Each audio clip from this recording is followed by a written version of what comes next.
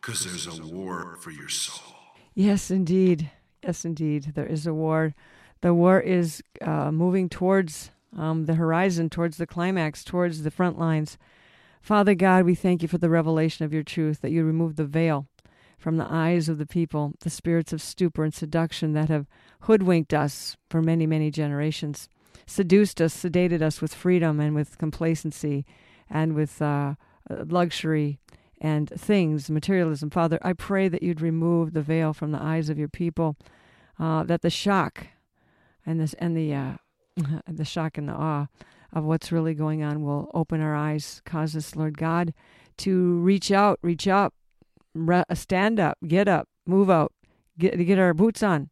Lord God, I thank you, Lord, for dying on the cross for us, for taking the lead, for taking the devil on head to head, face to face, and you defeated him at the cross, at the resurrection, and then all Satan has done for these many generations is try to bury the evidence and create the distractions. And Lord, I thank you that there is a day of reckoning coming.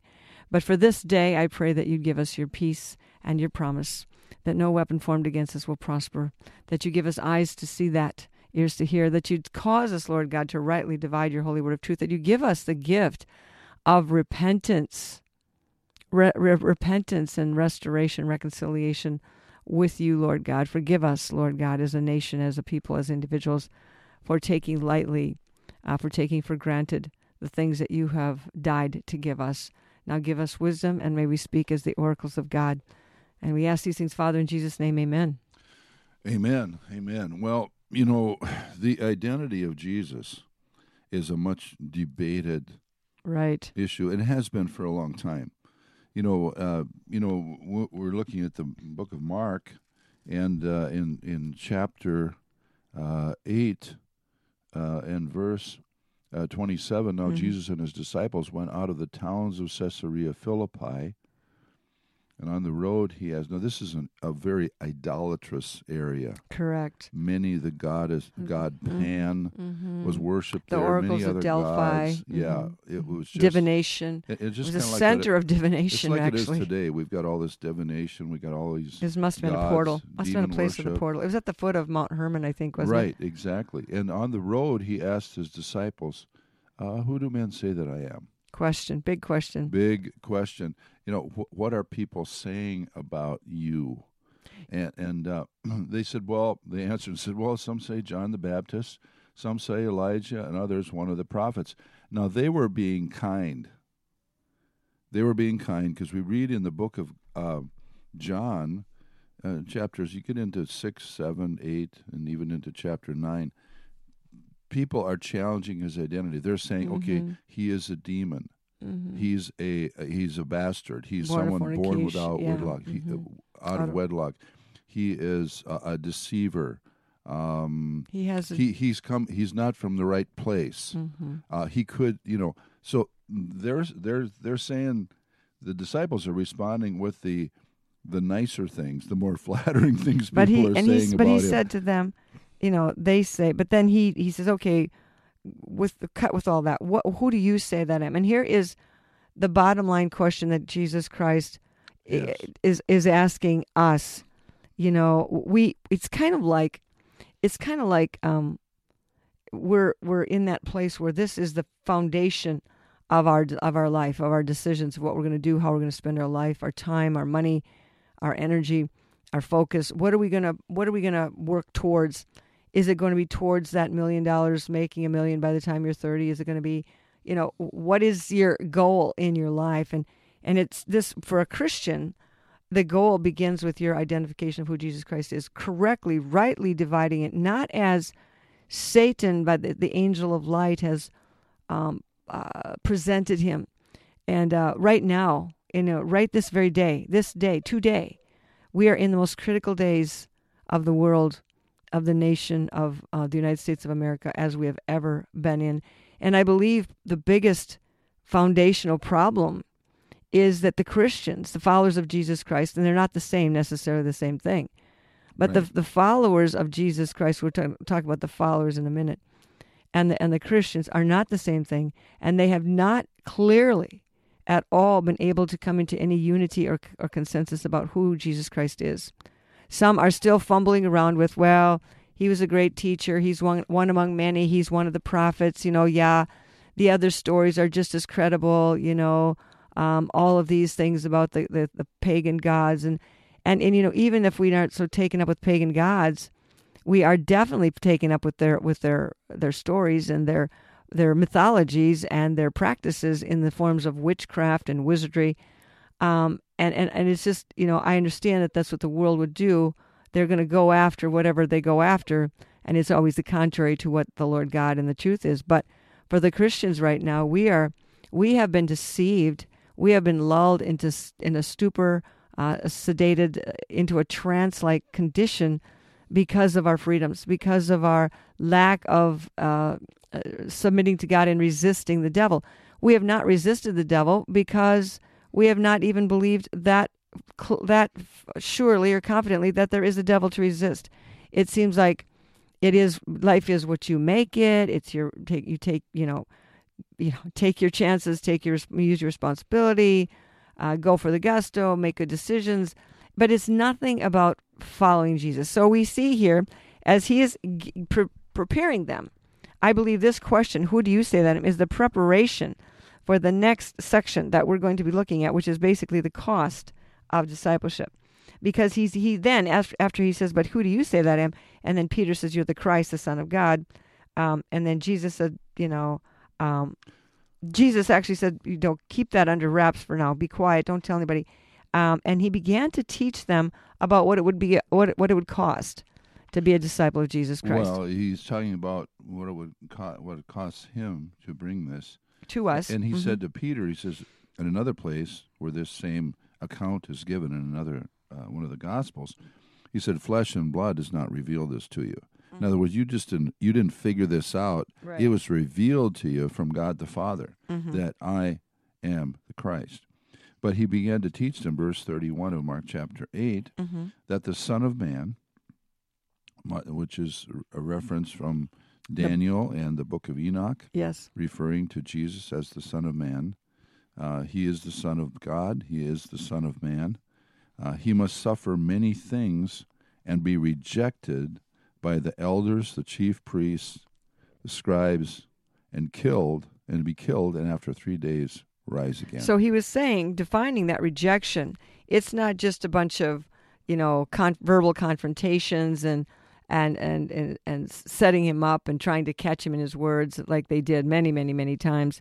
But it was actually going to take him down to the foot of the cross, and on the cross, the rejection was going to manifest itself in his own crucifixion. And he was trying to prepare the disciples for the shock that he was going to be killed and he would raise 3 days later from the dead. He was going to be killed. There's a pattern, right? There's a pattern all the way through the scriptures that the true people of God, the true prophets, the true men and women of God are always rejected Silenced. by the religious establishment. Yes, the elites. And it's the same thing, too. What we have today, for example, in America right now, for the most part, is we have a lot of the churches are basically perverted New Age entertainment centers. That's right. That's really are. That's what they are. And they have to spend a lot of money to maintain the facade, to maintain the facilities, to maintain the programs, and to entertain the masses. Right. And yet they must also, to keep this delusion, this illusion, this treachery going, they do mix a portion of the Scripture of God in with the poison. They have to mix them, or people would get too smart and figure it out. But as long as, and people are very sedentary, they're very slow to make a decision. People are afraid to make decisions. They're afraid to make moves. Yet God says to come out from among them and be separate and touch not the unclean thing. I don't know what it's going to take for people to move out of their churches. I think they are sifting out one here, one there, a little at a time, and going back to the Word of God. But Jesus is really talking to us here about, okay, this is who do you say I am? You know, it doesn't matter what the others say. What do you say? Really, your life, your soul is in your hands, your own hands. When you have the power to make the determination of where you will spend eternity. You cannot blame anyone else for your life or your circumstances when God has given you still yourself the freedom to make that decision to follow Jesus or not. And you cannot live by the opinions of other people. But we have done that so much. We need to almost repent of that because, that man fear of man. What will they say? What will they think? Avoid conflict. This has been the devil's mantra. He whispers it in our ears. He speaks it through our media. He constantly is trying to keep the masses from becoming alarmed. He perverts the story. He spins another scenario. He keeps us entertained until we are seduced, sedated, distracted, and pulled off, distracted really, and called off of our course, off the purposes to which we're called. And life can do that to you. There are plenty of things that can come along that are life-threatening, life-controlling, that are absolutely devastating, that can pull you off the track. And one of the critical things is this: there is no power. There's really no power in the church to deal with the critical demonic strongholds in the lives of people. There is no power. Well, one of the problems is because and it's really what we talk of is there's a difference between so-called Christianity and the church. There's a difference between the so-called church and the true people of God. And the bride Christ, the remnant, yes. Right. And so what we say is that how the church has fallen away. Apostasy. That is really not the church. It's called the church. It's a deceptive label. It's not yeah. the true church. The true church is the people of the living God who are born again by the Spirit of God. And have made this confession that Jesus Christ is the Lord. Jesus, they've confessed. They've confessed with their mouth and believed in their heart that God has raised and Jesus Christ from the dead. And they're living the life according to the Scriptures, not according to some popular theology or some humanistic spin that comes from a big shot TV preacher or something. That is, that is one of the great deceptions of our day. Yeah. There's such a mixture. Well, isn't it interesting that the TV is called TV programming?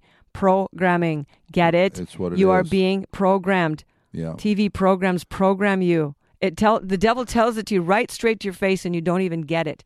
And so we keep sucking up the TV, watching this stupid stuff that really ultimately is just there to demean you and blaspheme the Most High. Blaspheme. I believe there's much blasphemy going on in our nation right now with the witchcraft, the practices of witchcraft, seduction, New Age, paganism, all these things that are promising some sort of enlightenment or some sort of release or some sort of utopia. People are just being drawn into it because they don't see the power in the church, because the church has been stripped of its power because it's compromised. It's like you're trying to carry water in a vessel that has many holes poked in it, and you're wondering why you can't get the water from point A to point B, because we've been tampered with, we've been poked in, we've been diluted, we've been damaged. But here, going back to the word, he says, "But who do you say that I am?" And and then even Peter with his confession. Even Peter, 20 seconds later, he's basically, when Jesus says he's going to die on the cross, or die, 3 days later he's going to rise again, he spoke this word. Peter took him aside and began to correct him, to rebuke him, and say, this cannot be, this isn't the way we planned it, this isn't going to be, this isn't our agenda, this is not good. And Jesus then had to say to him, get behind me, Satan, because Satan was so subtle that he was in Peter's mind, his thoughts as the impersonator, bringing these thoughts into Peter's mind, and Peter was thinking they were his good intentions to comfort and correct and speak good words to Jesus to comfort him from this terrible thought, to dissuade him. And so he began to speak words that sounded good, just like the sweet, soft gospel, the peace and safety gospel. But when they say peace and safety, sudden destruction. But Jesus corrected him immediately and says, "Get behind me, Satan." Jesus knew that it was not Peter who was saying this, but Satan.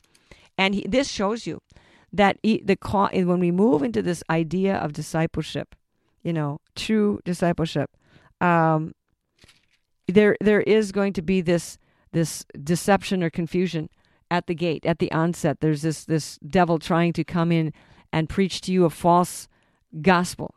Right. And the gospel is like, who is Jesus Christ? That is true. What is the true identity of Jesus Christ? And let's say this. Let's just declare it simply. He is the eternal Son of the living God. He's the Son of Man. He's the eternal Son of God. And he through him everything was created. We read that in Colossians.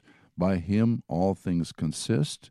He is the Son of God made manifest in the flesh, is a human being, came to earth 3.5 years approximately,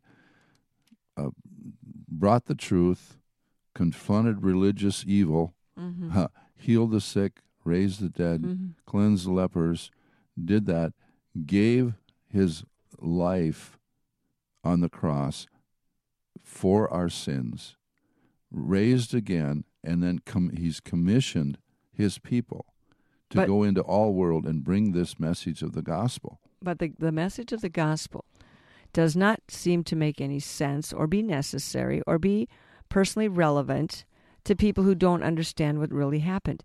If you don't have the backstory of Satan's sin, the fall, the corruption of mankind, and Satan's desire to cast us all into the abyss to separate us from the love of God, if we don't understand the context of what Jesus did, then Jesus just looks stupid. Why did he do that? Dying on the cross? Well, why didn't he just? What's with that? How's that so important? But so the thing is, it behooves us not to take our teaching from our gurus and our pastors and our priests, but to take our teaching from the Holy Spirit and the Word of God. And so if you have been, please consider this, the jeopardy that you are in right now in your own soul.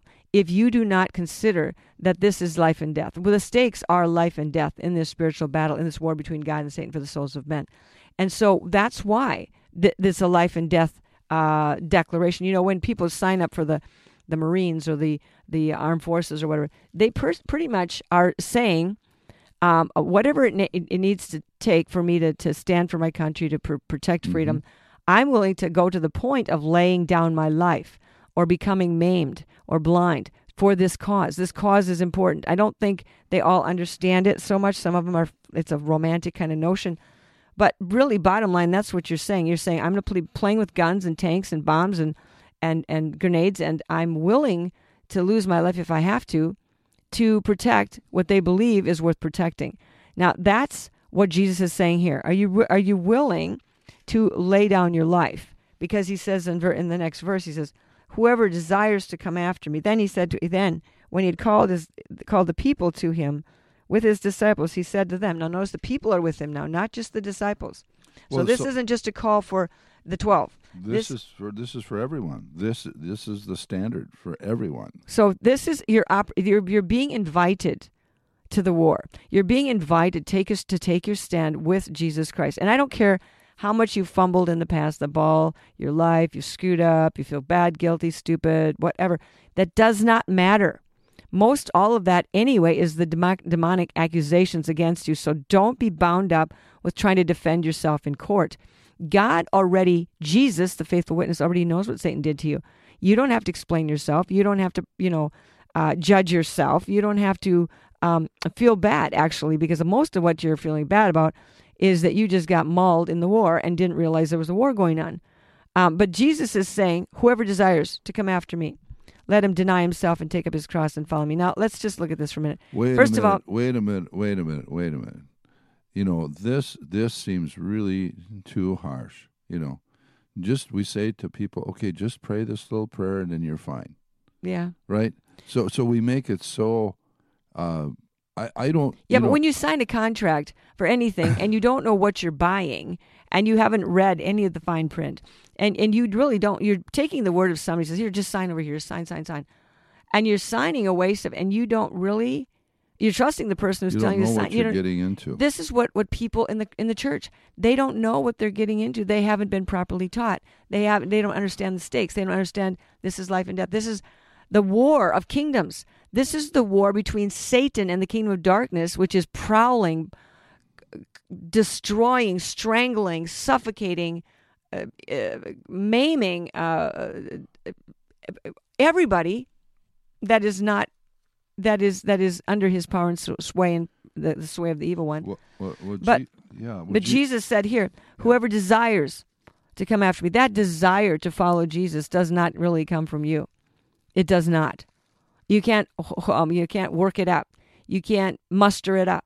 It has to be an inspiration. It has to be an anointing. It has to be a call. You're responding to a call of the Lord. That desire comes from God. He draws us. The Holy Spirit draws us into the fullness of this revelation of this truth. It is that power of the Holy Spirit. So you must have been called, drawn. But then, of course, at this invitation, you can also say no. You can also make excuses. You can also be too busy, as we know in the parable of the supper, where the master invites those and they're too busy. They've just married a wife and bought a cow and bought some land, and they're too busy to come. Well, what happened? It's in the King James. It says, "Whosoever will come after me." Whosoever. There's the exercise of the will. There's the desire and the will. It's not a feeling to come. So, and basically, if you have that desire deep in your heart to follow Jesus, that's the work of the Holy Spirit. Right. Now, part of it is because we are created in the likeness and image of God, and the problem is that we become almost totally clueless as to what that means. We are remade to get reconnected with God. So this is why we have religion. Mm-hmm. The way Satan says to get reconnected with God, you can have religion. Go to church. Like Cain, offer your vegetables to God. You can good do works. This. And the Get rid of your world sin. is full of all kinds of religion, from A to Z. Satanism, Mormonism, Jehovah's Witness, all kinds of Taoism, Hinduism, Islam. All these things are supposedly, this is how mankind, under the influence of Satan, says that you are to connect with God. But but Jesus is giving the proper criteria, the proper prescriptions. In other words, here's what it is. If you're going to follow me, if you have that desire, this is what you're going to have to do. It's like anything else. If you're going to, buy something, like you mentioned, Marjorie, about signing a contract, if you have to do anything, there are certain qualifications that you have to do. You have to sign this. You have to do that. You have to have this paper.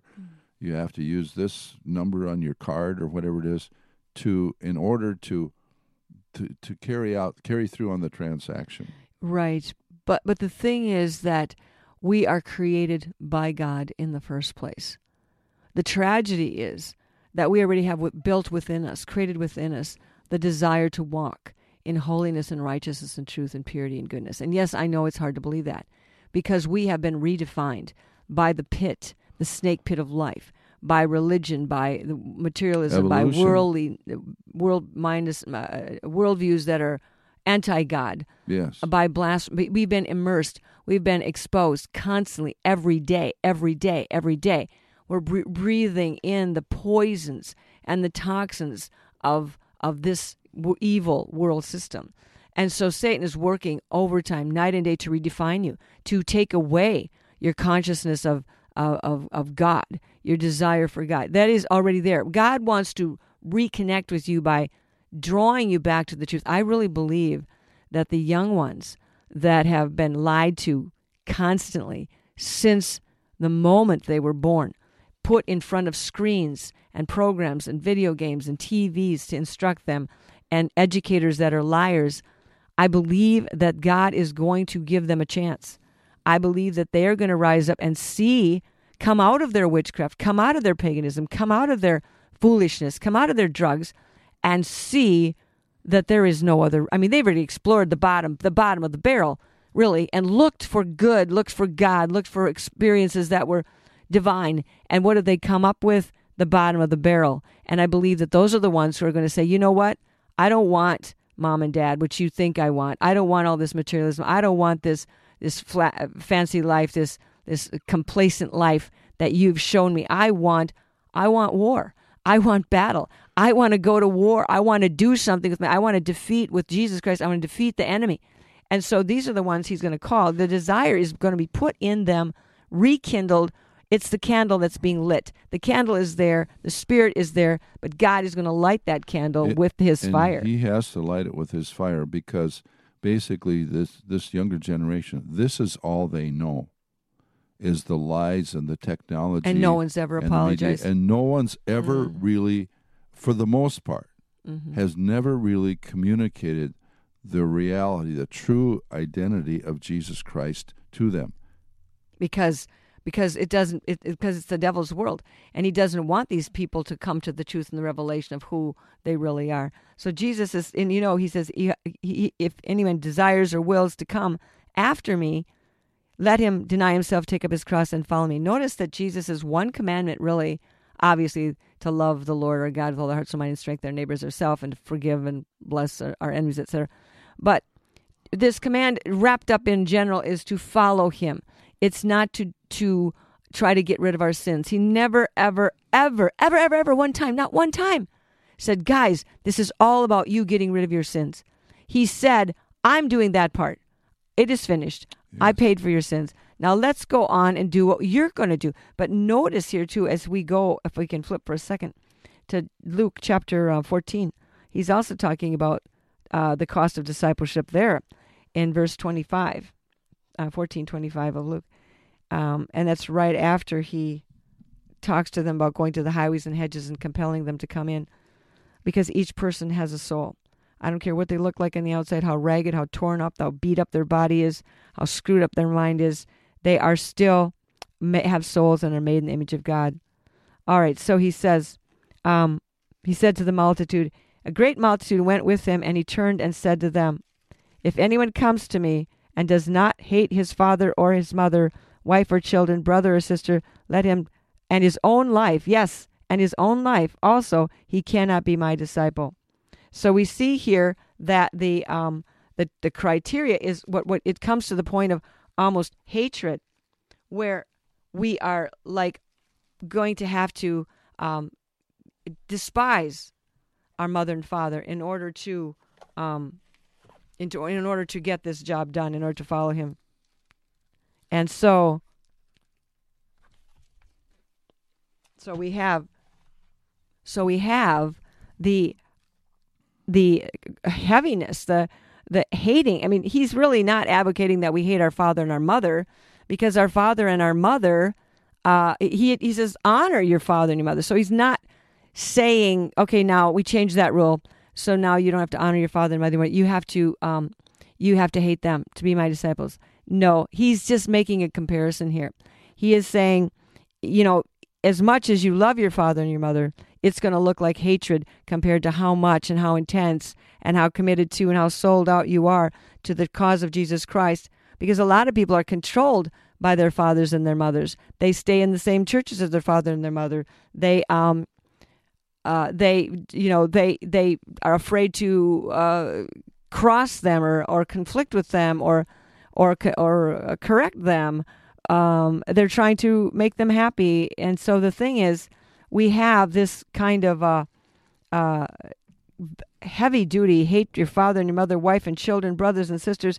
Yes, in his own life also, he cannot be my disciple. So he's not saying to hate your life, but he's saying he who loves his life will lose it. That's what he says. He begins to say, he who loves his life will lose it, and he who loses his life for my sake will keep it. Yeah, and you see the same thing too here in Matthew chapter 10. He said, he talks about the price, the persecutions that are coming. He says they're going to, beware of men. He says, I'm going to send you like sheep in the midst of wolves. Beware of men, verse Matthew 10:17. For for they will deliver you up to their councils and scourge you in their synagogues. Mm-hmm. You'll be brought to kings and governors and kings for my name's sake, as a testimony to them. He said, don't worry about what you're going to say in those hours. The Holy Spirit will give you what to speak at that particular time. It's going to be the Father, God the Father, that will speak to you and through you at that time. He said, you'll be hated by all, verse 22 of Matthew 10, but hated by all for my name's sake, but he who endures to the end shall be saved. And he goes on, he says, verse 24, a disciple is not above his teacher, nor a servant above his master. It is enough for a disciple that he be like his teacher. That's what it is to be a follower of Jesus, and a servant to be like his master. Well, then they're not trying to live their own life. They're not trying to, keep their list and their 5-year goal and all that. They're sold out. And as a matter of fact, when we follow Jesus Christ, one of the basic pieces of good news that never gets preached, is that we are actually dead.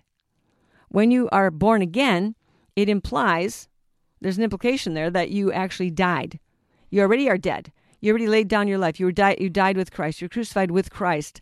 And so now, therefore, we're resurrected with him. We're bought with a price. We're not our own anymore. He paid for us. I was on the execution block, and he removed me by taking my punishment, my penalty for me. And we declare that when we're baptized. Everyone that's a believer is to be baptized in the name of the Father and of the Son and of the Holy Spirit by immersion. And what that is an expression that we believe Jesus died and rose again from the dead. And as Jesus died for my sin, now I've died to my sin, and I've been raised to live a new life. So we go down into that watery grave. It's a symbolic burial, Yep. recognizing if someone is dead, give them a decent burial. I know that cremation's the big deal today. Well, but people don't think of their lives in this terms of being dead and committed, because once you're dead, you're fearless, because you're not afraid of death anymore, because you know what? Doesn't matter. Jesus said, but God said, he says, don't fear those who can kill the body, but after that have nothing they can do, but fear him who is able to cast the body and the soul into hell. So there was a series about 8 different films several years ago called Band of Brothers, and I think Tom Hanks and Steven Spielberg put it together. And what they were saying, there was a soldier there that was very afraid. He was in the foxhole during World War II, and he was just afraid. He was freaking out. He was just hunkering down in his foxhole. And one of the guys, there's a lull in the action, one of the guys come over and he said, listen, soldier, he said, I know you just got to, basically what he was saying, you got to consider yourself already dead. And if you consider yourself already dead, then you can be the fighting soldier that you because need you to love be. not your life unto the death. And That's how basically they he thought overcame about Satan. that for a while, and then when the battle started again, he boldly got up and started shooting away at the enemy. So basically, that's really what it is. And he said, "Listen, you're denying yourself, taking up your cross and follow. We want to affirm ourselves." Yeah. But it's important that we understand our identity as to who we are in Christ. But at the same time, we're not here to live our own life. It's like, I think someone said, this is losing our self-centered determination to be in charge. We see commercials on television or other places, take charge, take control of your health, take control of your finances. Stupid. Take control of your life. You're in control. And it's like, it's your life. It's just so false. It's so absolutely false. It is such a lie. The only thing you basically still get to choose is what flavor of pizza you want to eat tonight when you gorge yourself in front of the television. That's about it. Sorry. But going back to the real purpose of things, he's saying, okay, if you're going to, this is the criteria. You're going to have to be so committed to this, to live as Christ, to die as gain. And it says in Revelation, they overcame Satan by three things: the blood of the Lamb and the word of their testimony, and they loved not their lives to the death. We're eternal beings. Yeah, we're going to have a human death at some point unless we rapture, and that would be very nice, but we can't count on that. Everybody isn't going to get raptured. There's 6,000 people that just got killed in wherever it was. Nigeria. Yeah. Believers. Because they're Christians. 6,000. Whoever hears about anything like that, these people around the world are being murdered, beheaded, chopped up in pieces, buried in huge trenches because they follow God. Satan hates them. And if you turn away from Satan and stop serving him, he will hate you too. He hates you already anyway. But Jesus says, here's the price. Whoever does not bear his cross and come after me cannot be my disciple. Now, this is interesting because Satan has also twisted that verse around. Every single verse, Satan has put a tweak on it, a twist on it. So now he's got people believing that it's their cross to bear for Jesus by suffering needless things Satan has put upon them as demonic judgments because he's made them feel guilty or bad for doing something, and that they are they're agreeing through an implied consent that I deserve to be punished. And then they're thinking that God is punishing them because they broke God's law. So it's very, very twisted. So Satan is putting these demonic judgments on them, thinking them that those judgments, for example, people who are sick. Sickness. Yeah. God. This is the people think, this is the cross that God has given me to bear. Yeah. Yeah. And they go with it. And you know what? God is good. He gives us the grace to go through many, many difficult things because we have not been able to be or receive the healing. And I'm not criticizing those people who have put up with a lifetime of paralysis and they have, through that, they've continued to shine for Jesus and stand for God and put a smile on their face. Yes. God has given them grace. Much grace. But I don't believe that's God's will, his perfect will. It's his permissive will, but it's not his perfect will that these people, because if it was his will that these people with all these crosses, then the guy who came to him on that Sabbath and he had the spirit of dropsy on him, I think that's actually in the next verses of the next part of this, he wouldn't have healed him. He wouldn't have healed the woman bowed down 18 years with the spirit of infirmity. If it was her cross to bear, he was taking away her lovely, wonderful cross that God had given her to bear to prove her love for Jesus. I believe that, yes, God gives us grace. There's many scenarios in the world. God is able to sustain us in every situation. But if you're carrying a cross that is a distraction and keeping you from going forward in the freedom and liberty to preach, you can preach the gospel through your pain, yes, but I don't believe that's God's first and perfect will for any of us. Yes, I know there's suffering, and suffering is different than pain. Jesus suffered. We suffer many things. Those who love people suffer. It says love bears all things, believes all things, hopes all things, endures all things. Love actually suffers. Because you love someone, you actually are suffering. But and that's one of the places of the greatest pain in our life is broken relationships and rejection and misunderstandings and harsh words and misconstruing the gospel of Jesus Christ. But our cross to bear, I believe, is when our will crosses God's will and we decide to go God's way. Because our cross might be, I wanted to be a rich, famous executive with a lovely life and da-da-da-da-da, and that's my goal, but that's not God's goal for you. So the cross you bear, the cross you give up, you bear his cross. You say, okay, Jesus, we're going to do what you need to get done. We're going to work for the kingdom of God. We're servants of the Most High God. We're ambassadors of heaven. Yes, we'll go risk our life. Yes, we'll go share about God. Yes, we'll take these Bibles to wherever. Yes, we'll do this. Yes, we'll inconvenience ourselves. Yes, we'll open up our home. Yes, we'll give our food to the hungry. This is where you're denying your own life and necessities, where the Lord calls you to do it. Now, he doesn't call us to do it every day, 100% all the time. Like, so you have no food and you give all your food away. Nobody else has food. Everybody else has your food. It's not God. It's a timing thing. There's a time to get up and go and give away, and there's a time to build up and keep.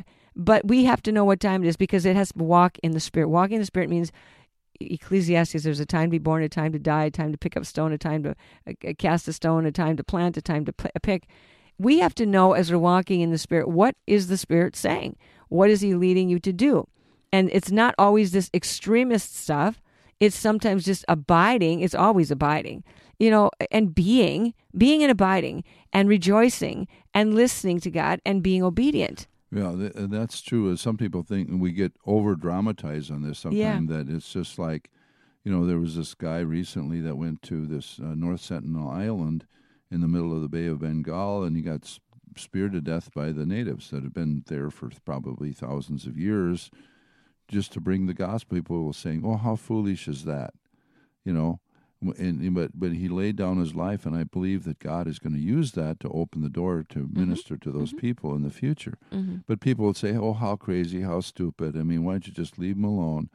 And this guy was saying, taking it a young literally, man wasn't he? from the state of Washington said, "Hey, this is one of Satan's last strongholds. They've never heard the gospel going to go." And he did, and he gave up his life. People could say it's crazy, but if he was obedient to the Spirit of God, it's wonderful. But sometimes we think, okay, there's someone who's really giving his life for the Lord. Well, maybe it's giving your life for forgiving someone in your family, or just doing the dishes, or just as unto the Lord, doing it as unto the Lord. Some more of a humble task, or some little of day-to-day things that are very important. They might seem very monotonous, and maybe they go against saying, "Man, I would rather be doing this." Yeah. But Jesus, you have me doing this. Well, I think and I'm okay with that. Yeah. That's part of taking up your cross and following. Well, I him. think one of the ways of taking up our cross too that we don't think about much is how it feels.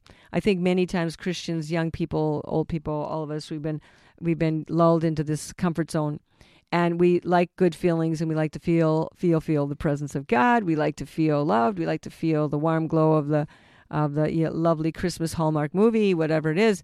We like to feel, but we don't like those harsh feelings. We don't like those feelings of no feelings. We don't, and that's part of laying down your life, taking up your cross, and not judging it on how you're feeling about how it's going. Bearing our cross is not a pleasant thing.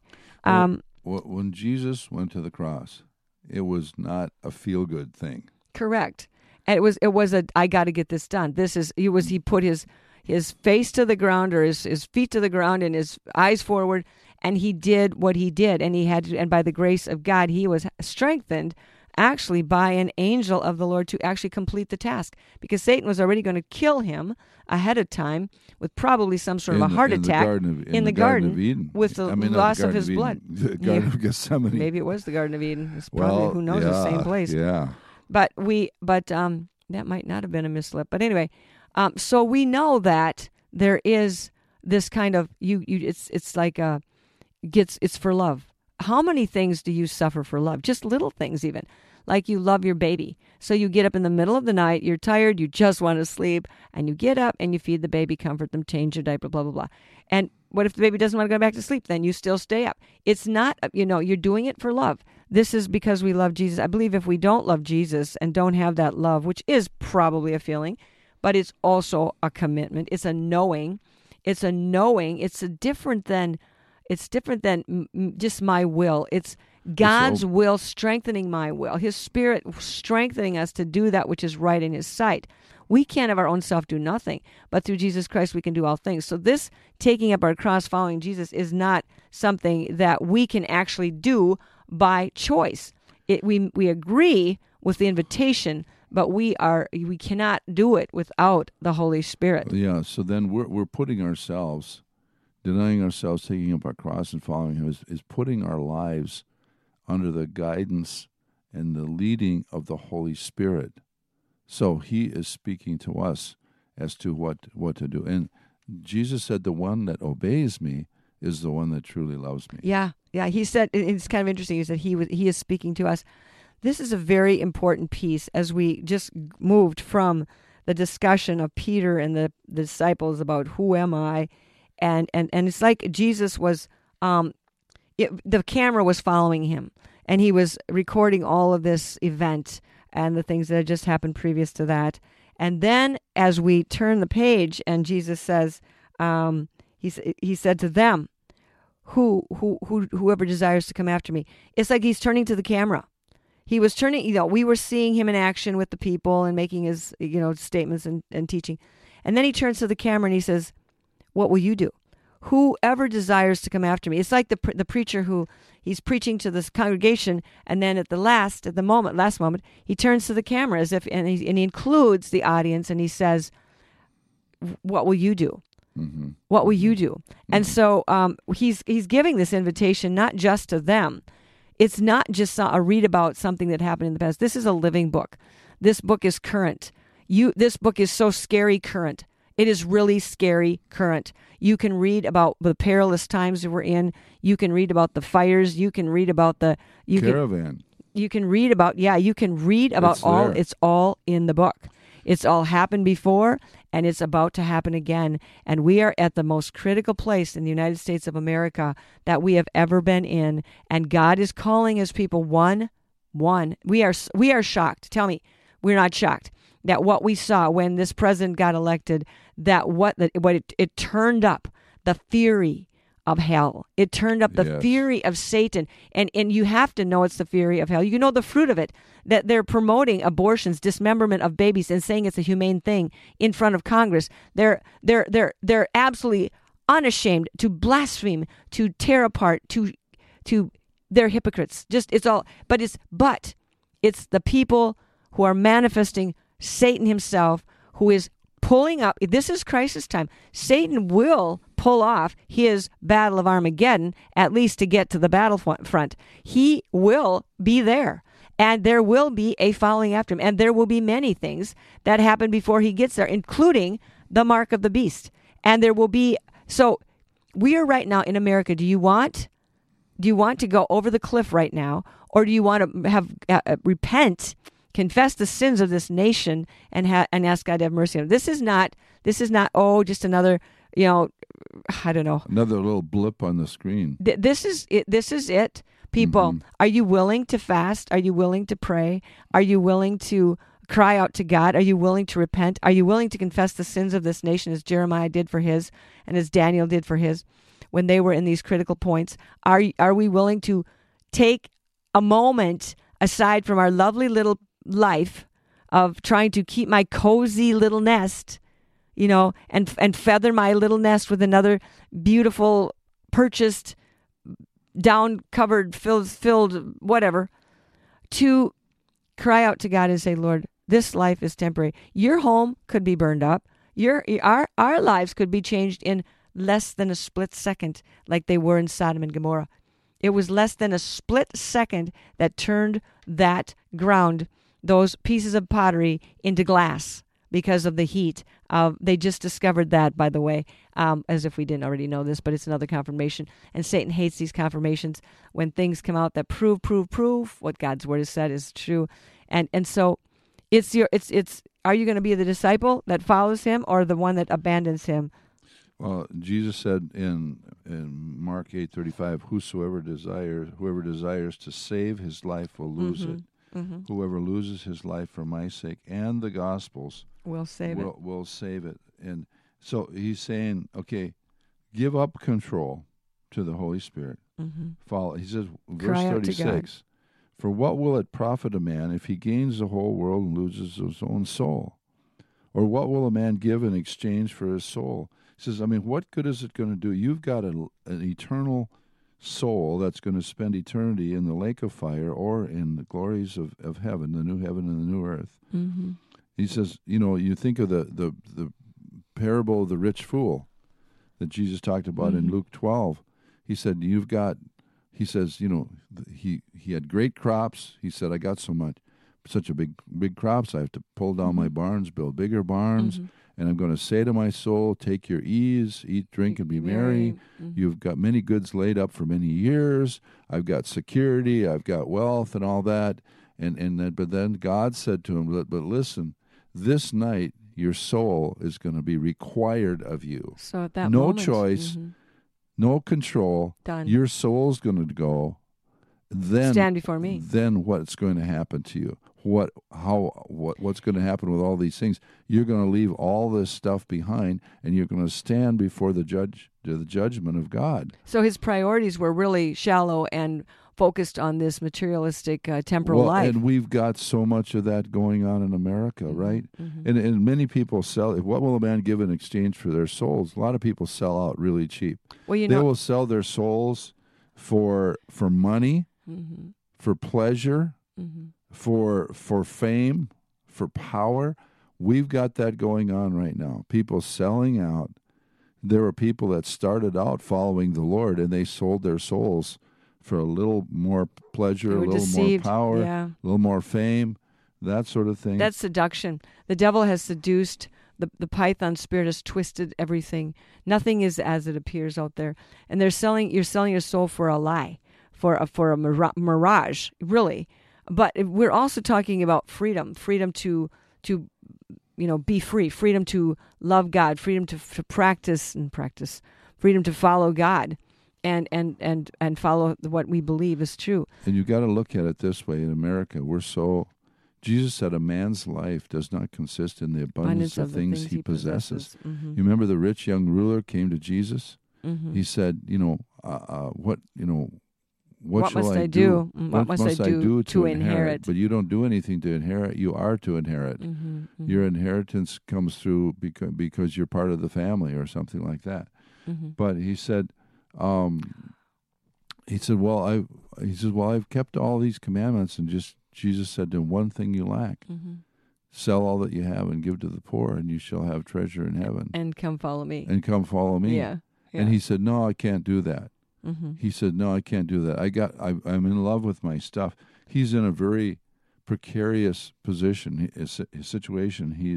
Well, I don't think we realize the precious, irreplaceable soul that you have. Your soul represents your life. Your body will perish. You get a new body, or you'll go to hell. But that's not an okay thing. But the soul, we don't think about ourselves as we're thinking of the cosmic consciousness now, the global consciousness, that we're being merged and morphed and compacted into one solitary unit of massive, mindless nothing. Mm-hmm. But we do have individual souls. I don't care how much the devil lies to you and think that you can have unity at the expense of everything else. And that's his trick right now.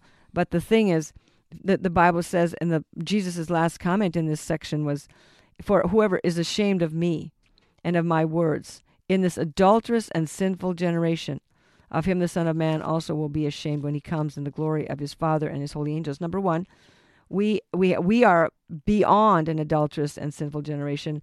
Our sin is multiplied exponentially compared to what they were having, and they were already called adulterous and sinful.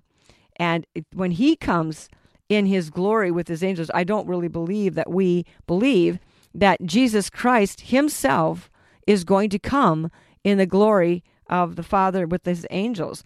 We're going to see that. You're going to see that. You're going to live to see that. And so the thing is, if we don't realize that we have sold ourselves short, bought a bowl of soup and decided that was going to be enough for me, that you realize you will not be validated.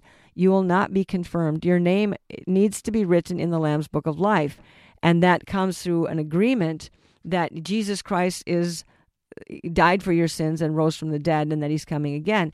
And yes, a lot of people give lip service to that. I'm not sure how well the lip service works in the final rendition of how this is going to all turn out. But I believe that God is saying there are those who will be lost if you're ashamed if you don't stand up for his word, if you compromise his word, if we get confused about his word, if we feel ashamed of his word, if we want to hide the fact that we're believers, if we stay in our dead churches and think that we're rendering God a service when you're actually participating in blasphemy. The churches are lost. The churches are the true colors are coming out more and more. And I believe that that's what is happening even in these days, that things are being revealed.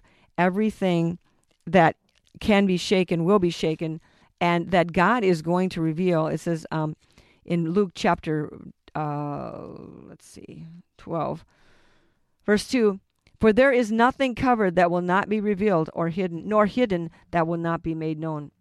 Therefore, whatever you have spoken in the dark will be heard in the light, and whatever you have spoken in the inner rooms will be proclaimed on the housetops." Then he says, "Don't be afraid of those who kill the body." But you see the reveal of the sickness, of the wickedness, of the contempt for God, the blasphemous underpinnings of the God of this world, his treacherous, bloodthirsty, wicked human sacrifices, pedophilia, abortions, assassinations, orchestrating of world wars. This is going to be revealed. Nothing is going to stay hidden.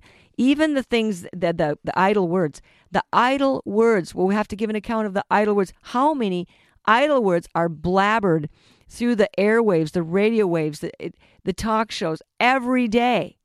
Just vain, empty, stupid, blasphemous, wasteful words that we'll have to give an account of. So don't be thinking that you're going to be able to hide out under some rock or some hole or in Antarctica or something. You're not going to be able to hide. They're going to come to the point where the Bible says they're going to cry out for the mountains to have mercy on them and fall on them, the rocks to fall on them, because they're more afraid of the wrath of God than the mountains, as if the mountains could bury them enough for God not to find them. We have to remember, not only is there going to be exposure, but there's going to be punishment. Yeah. People say, "Oh no, God is this big pink candy cane God, and everything is soft and sweet, and He lets everything just go." No, He doesn't. We are accountable to God, and the time is going to come when there's this thing. It's going to be exposed. It'll be either exposed now in time, or after people are dead. It's going to be exposed. It's all going to come to the light, and it's going to be punished, because a righteous is a judge.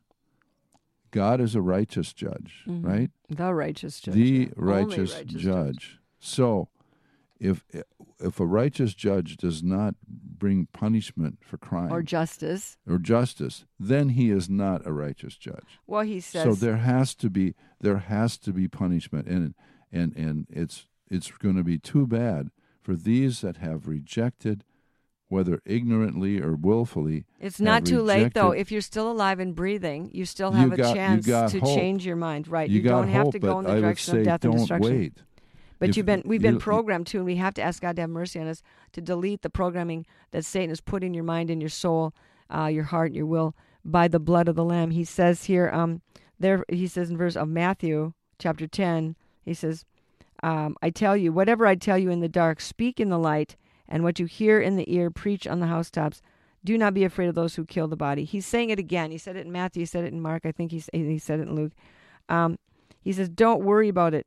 Therefore, whoever confesses me before men, him I also will confess before my Father in heaven. But whoever denies me before men, I also will deny him before my Father who is in heaven. Do not think that I'm come to bring peace on earth. I did not come to bring peace, but a sword." So in other words, Jesus came to bring an option. Until that time, everybody was just swept away in the drift of blasphemy and paganism.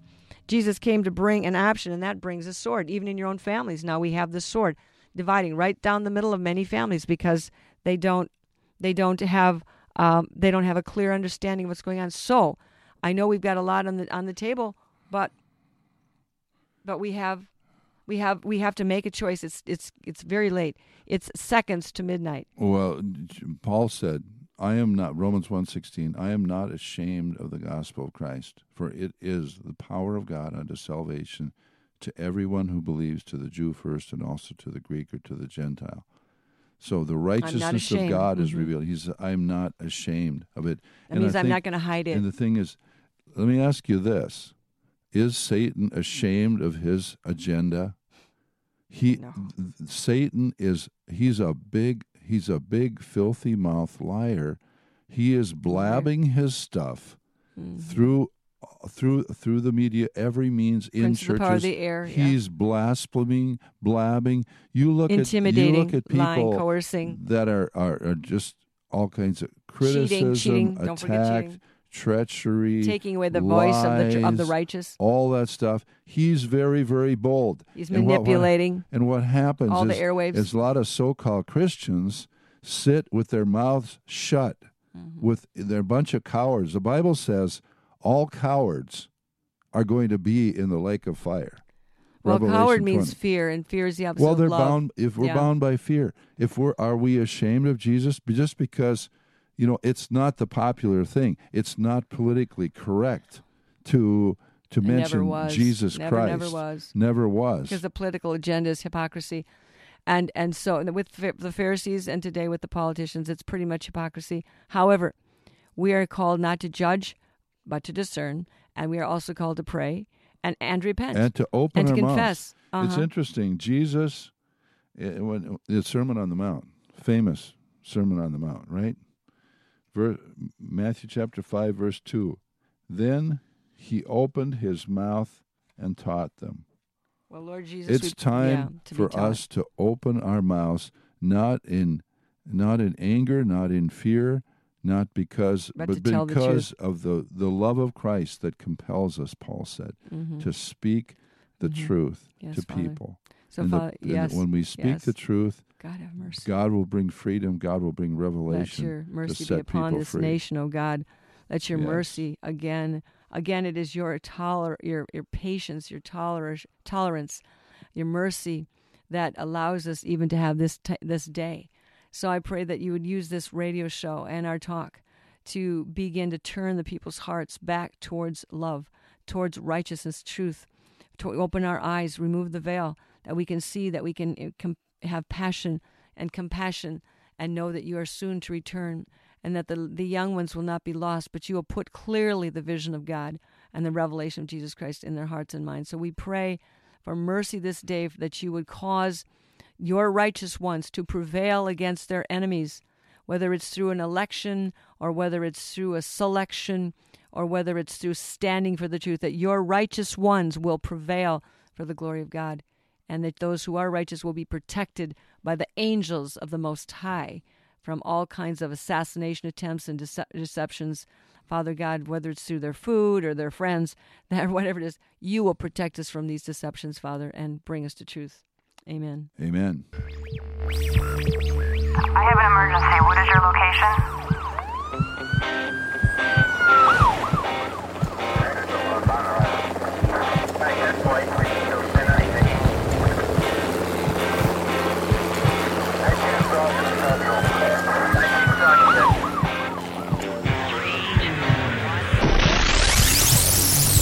Rescue Radio, because there's a war for your soul.